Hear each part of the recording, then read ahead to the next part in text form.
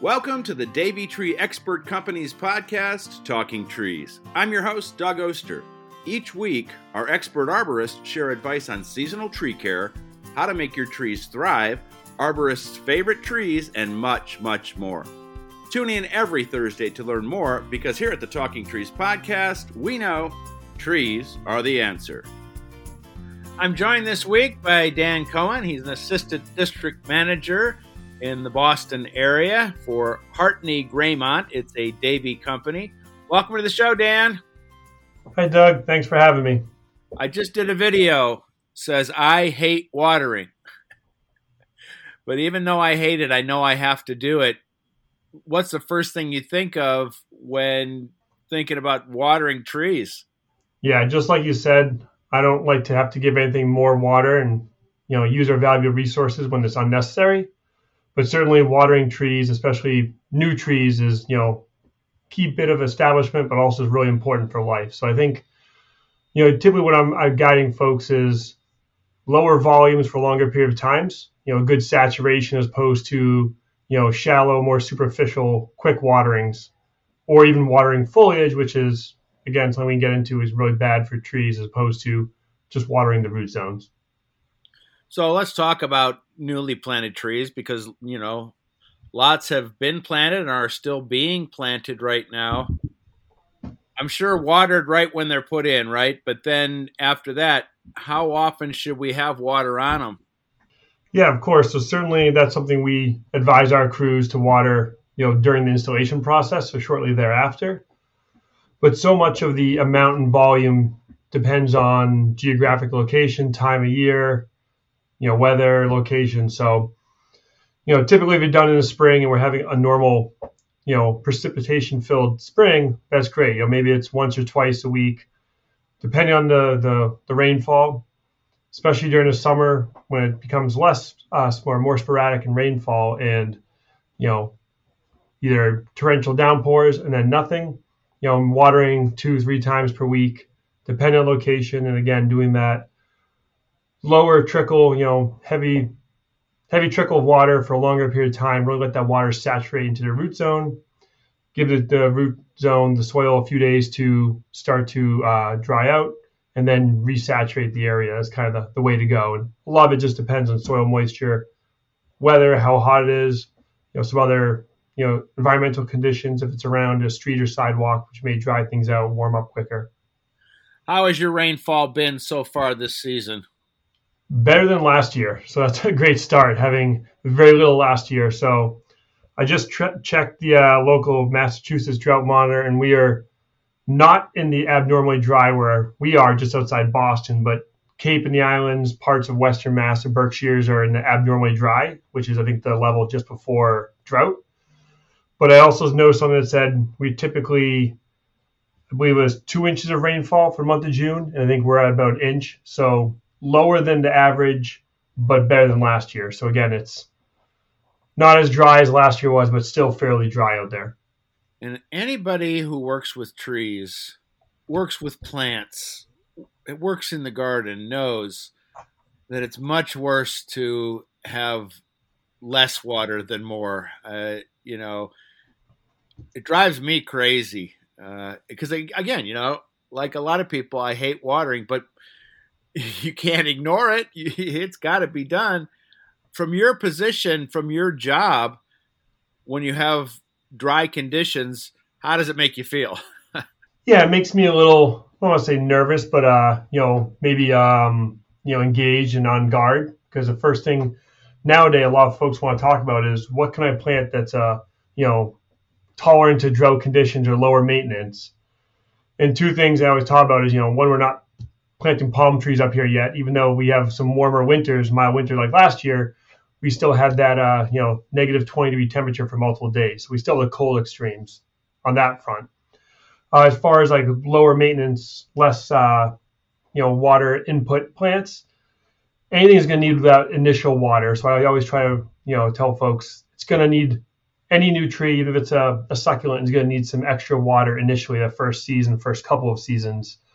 The hope is going forward, you're just supplementing during the driest times, so the summer. And so just trying to be smart about the watering. Again, can they put the watering bag that helps? Can they put a hose on a heavy trickle and just leave it for a couple hours, moving around in places and doing that once or twice a week, depending on the environment. So just trying to be mindful of how the watering and be more, not just efficient, but more effective. And don't just, I sprayed the surface real quick, everything wet and walked away. And you could do that every day and not do actual, solid watering as opposed to less frequently, but, larger amounts, larger volumes of water. Well, you said something really interesting there about the newly planted trees is how long that you do have to keep water on them. Talk again about that this isn't just when it's planted. This isn't just for a month, but a new tree, especially a spring planted tree, going to need water all summer long and certainly until the ground freezes. Of course. And so a lot of people have the misconception, there's no leaves on a tree, I don't need to water it yet for deciduous trees, but actually, the roots are still active when the soil is above 40 degrees. So even if you put a new tree in April, not very warm outside, but the ground is warm enough, the roots will be actively trying to uptake water and, growing, respiring. So you just got to make sure that there's enough water in the soil, in the spring, and then ongoing once that tree's in. And one of the most important factors with a new tree, new shrub, most of them been transplanted from nursery. The roots have been cut to make it into a transportable size. So making sure that not just the whole area underneath the tree canopy, but actually just what is the new root zone is more specifically watered, but then also watering the area beyond that. So now these roots can start to grow beyond that planting hole and expand. And the other part about the root growth is you really want to encourage roots to go further down and spread out so they aren't reliant on one area where the water is constantly. They kind of just become, enclosed to that one spot where the water is. You want to encourage them to go seek out the water, to go deeper, and just become more inclusive to the area where it's going to have a better response. We do have a drought or a time of less water. And the tree bag, is it called a tree gator? Is that right? Yep. How do you feel about those? So they're okay. They're better than nothing. Typically that's just on a brand new tree. Some issues is people leave them on for too long. It keeps moisture in the trunk and cause issues. A lot of the municipalities around here have actually gone to, when they install guy stakes to support a new tree, they actually do that for a few purposes, more to show it's a new tree, gives a little extra protection, and they actually put the gator bags, two of them around, two separate guy stakes. That gets the water just to the edge of the root ball there. It doesn't cause any trunk issues. And, it's just another point to stand out. It's a new tree. Folks, I think more often should use them if they're like in an urban condition. So like a sidewalk, a street side planting where you don't have access to a hose. You can't leave a hose across the sidewalk during the day. It becomes a tripping hazard. So they have their use, but that should really just be the initial planting and not long-term. Other ways to go about it might be, taking a 5-gallon bucket and drilling holes in it, small holes where the water can slowly drip out. So much of it, just make sure it's the right volume and the right amount of time. And those water bags you can fill up in typically between 2 and 5 gallons. They drain pretty quick. And, in an urban environment, you might need to be filling those, once or twice in the spring, but it could be between 2 and 4 times a week in the summertime, given the different circumstances. And then how about trees that have been there for a while? Do I water them or do I just wait? Certainly I've got, some big giant oaks that I wouldn't water. I mean, I couldn't even wrap my arms around them. But smaller trees that have been here maybe 3, 5, 7 years, when should I consider doing the same sort of thing, just letting the water kind of drip down in there? Yeah, of course. And, it's hard to quantify the volume of water that a mature tree needs. It's typically thousands of gallons. So pretty hard to supplement that. But certainly in ornamental trees, to look at a tree and say, okay, well, I'm not going to wait till it gets stressed out. But if we're having a dry season like this or last year, and like I said, maybe if you have a garden, putting on the hose on like a heavy trickle so it's flowing out, put it, at one edge of the canopy, underneath the canopy, let it saturate in for, half an hour, move it 5-10 feet away, doing that for probably a couple hours per ornamental tree.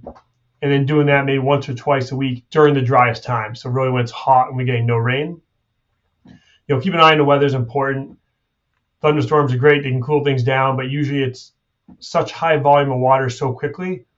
It either runs off. If the ground is really dry, it becomes hydrophobic and won't even saturate in. So actually, if you've pre-watered your area, the area below your trees, when it rains, it's actually more likely to capture that water and infiltrate the soil as opposed to just running off. But thunderstorms are just unreliable as a source of water, short of, gathering it and using, a rain barrel or something. So that is one way, if you have no irrigation, if you have drip irrigation, maybe supplementing ornamental trees that have been established or have been in for a couple of years, giving them some amount of additional watering during really, really dry times. So again, those summer months is really just going to help the tree out. And you can usually notice some of these issues with trees when the leaves start drooping, when it's really hot, especially some of that really hot baking afternoon sun.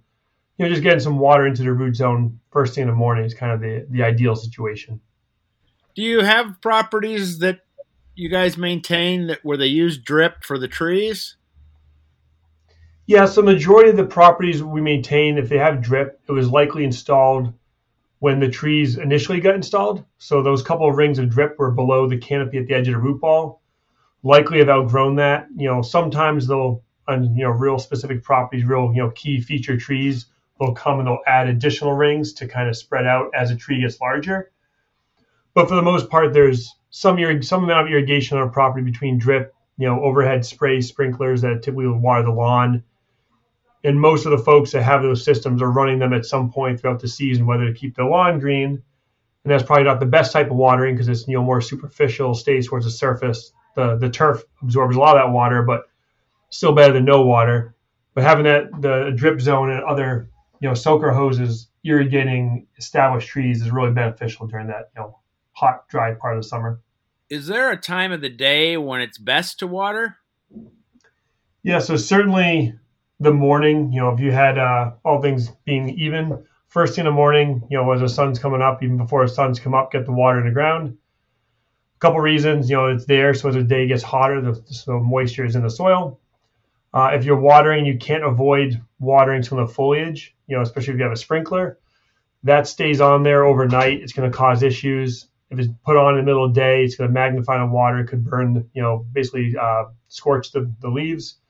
So first in the morning is really the ideal time to get it in there. It gives it time for the plants to dry off and just really to absorb the water as the day starts heating up.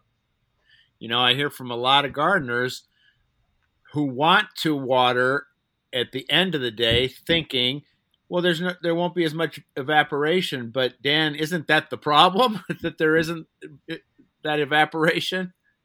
Exactly. So when you have the moisture sitting on, especially if you're using a hose and you're watering overhead, and we call it overhead because it's coming from above there, it's the water staying there, there's no evaporation, so it's just sitting in place. And that's when you tend to have more issues with, fungal infections, just water sitting in place. It could be issues if it's close to, homes. And so if you say it can only water once and that's the only time I have, yeah, sure, it's better than no water that day. But ideally, if there's a perfect time, it would be first in the morning so the plants have it when they need it. If the day was 95 degrees and you water in the evening, the plant's already going to be stressed from the lack of water in the soil from earlier that day. Well, I guess we should talk about mulch too. And we talk a lot about mulch here on this podcast, specifically volcano mulch. And so let's talk a little bit about the right way to mulch and how that helps us with our watering. Of course. Yeah. So mulch is really a great tool to use in the landscape when done correctly. And as you mentioned, Doug, the volcano mulch is a typical, let's just put mulch around the tree and we'll, mound it up nicely so it looks like a nice volcano to the tree trunk, which is really not ideal. One, when you have the mulch contact in the trunk, it keeps moisture there. The tree trunk, tree branches are much like tree roots, except tree roots were meant to be underground and, the tree trunk and branches were not. So when they constantly have moisture, you can have, fungal issues, you can have disease issues, you have, insects that come, you have decay. So avoiding the mulch contact in the trunk is probably the first thing. And then probably having the proper, level of mulch. So only having, maybe 2 to 3 inches at most around the base. Too much mulch can just basically actually inhibit the root growth and encourage your roots to stay on the surface.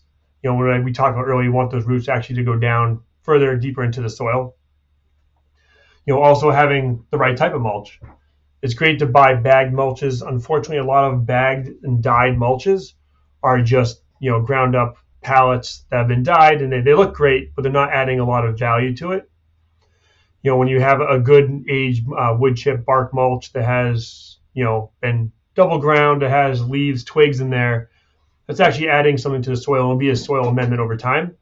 It may not hold its color depending on what kind of, plant parts it's made from, but it's actually going to add to the soil and actually going to, invigorate and, amend the soil over time as it breaks down and decays, as opposed to these, what are old pallets, was likely larger, more dense wood material that really doesn't have much nutritional value to it. Tell me if I'm riding along in the truck with you and you look over to your left and you see a group of landscapers that are volcano mulching up a big oak tree. What am I going to hear?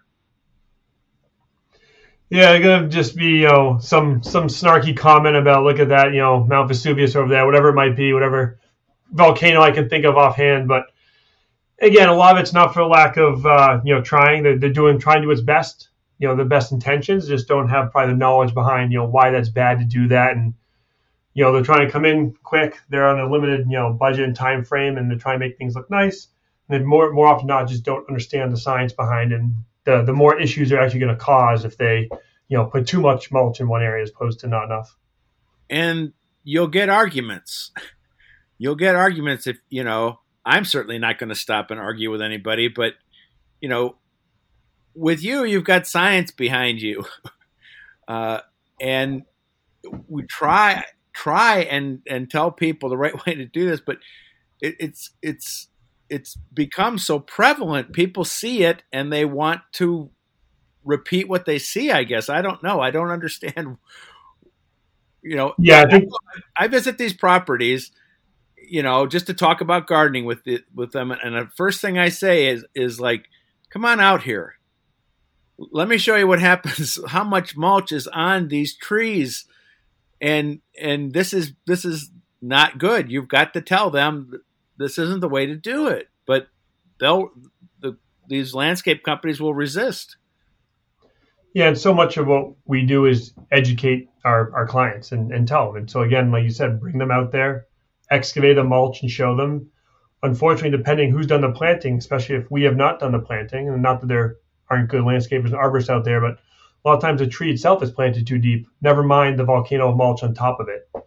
So trying to pull away that excess mulch, pull away the excess soil and show them the root flare, walking over to a tree at the edge of the wood line that's, naturalized, planted itself at the correct depth, you can kind of show them that root flare where the trunk widens to the roots, show them that that's the ideal location for, above ground exposure, and then walk back to the volcano tree that looks like it was a telephone pole, just go straight into the ground, and then kind of, again, educating, explaining why this is bad, what could happen, the negative benefits. And usually once you've done that, it's kind of understood. And then, I know I've had clients who go around and say, oh, look at these volcanoes everywhere, mulch volcanoes, because, we've educated them to a point where they see that and they know it's not a good thing. And they now will joke about other people about their mulch volcanoes. So let me talk about two other mulches and get your opinion. Let's start with rubber mulch. I was walking through a big store the other day and I saw bags of rubber mulch, which I'm sure to homeowners might seem like a great idea. Gosh, I only have to put it down once, but what do you think about that? I have never seen it other than as a substrate for underneath playgrounds, which is probably a great area.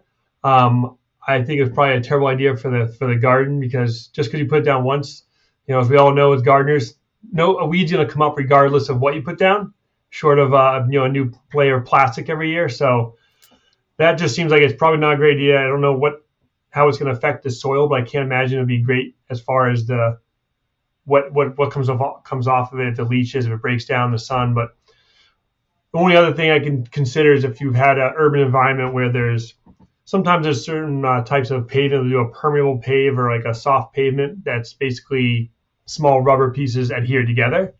That's a different situation. But as far as bagged rubber mulch, I would probably advise against it. I don't think it's adding anything and probably going to complicate and make gardening much more of an inconvenience in that area.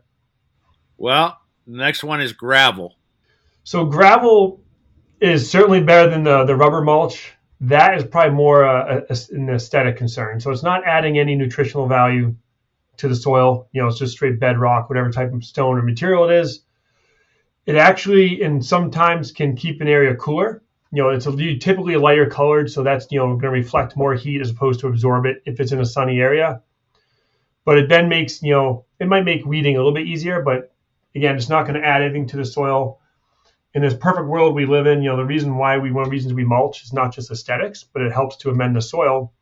We love to remove leaves from our urban environment because it looks nice. It's neater when the leaves are gone, but that is a natural recycling and mulching method for trees. Without the leaves, which we then haul away, you want to add some sort of fertilizer, nutrients back to the soil. Mulch is one way you can do that. So again, the gravel, I'm not fully against. It probably has its application, whether it's a little formal garden of some sort. Just got to know that, you aren't adding any nutritional value there, so you might want to find other methods to do that. And then again, if you are doing any additional gardening, it's great, and like anything, but over time, small debris is going to build up. If you see how forests are grown, it will accumulate, weeds will grow, and then still other gardening concerns that come in. It's never fun to dig a shovel right into the gravel. So long term, I could see it being an issue if it's not very highly maintained. Dan, before I let you go, talk a little bit about something you mentioned earlier is the teaching. Talk about what you get out of educating your clients. Yeah, so much of our job, my associate's job as arborists, and almost all of us certified arborists, is education. And obviously we have services we can provide. We go from plant healthcare, insect disease controls, to tree removal, although tree removal is not our specialty and we'd rather preserve a tree if possible. Really just comes down to when you walk onto a site, taking a look around, assessing the property, and then, talking to the homeowner about what's going on and educating them. Here's what I noticed. Here's what I see. Is this tree important to you? And talk about what you notice. So whether it's the insect issue or an insect that's there that's not an issue, and again, educating them, that's actually a beneficial pest, a beneficial insect that's going to eat pests. Or, hey, you have a mulch volcano here. You have all these invasive trees that may not be an issue now, but are going to be an issue. And to me, actually talking with folks and explain to them, using the knowledge that I've gained over, my years in this, my 19 on off years in this career, and my education, my background in urban forestry. It's really great when I get to share information. I don't need to hoard information myself. I learn it, but I like to share it and guide others and have them make decisions based on, my recommendations, what I'm noticing out there on, each property. And each property is different. Some can be the same, but each property has its own, plants, its own little microclimate, and then the homeowners themselves. Some people love their trees, and other people, it's just an inconvenience. I get a rake, I get a water it. Why do I even have this? So just trying to manage people and then manage, their trees and, educate them so they can make, sound decisions. Well, I'm going to leave it right there, Dan. That's good stuff. Thanks for schooling us on lots of great stuff. Appreciate your time, and I'm sure we'll talk again. Doug, thank you. I appreciate talking to you. Take care. Tune in every Thursday to the Talking Trees podcast from the Davey Tree Expert Company. I am your host, Doug Oster, and do me a favor, subscribe to the podcast so you'll never miss a show.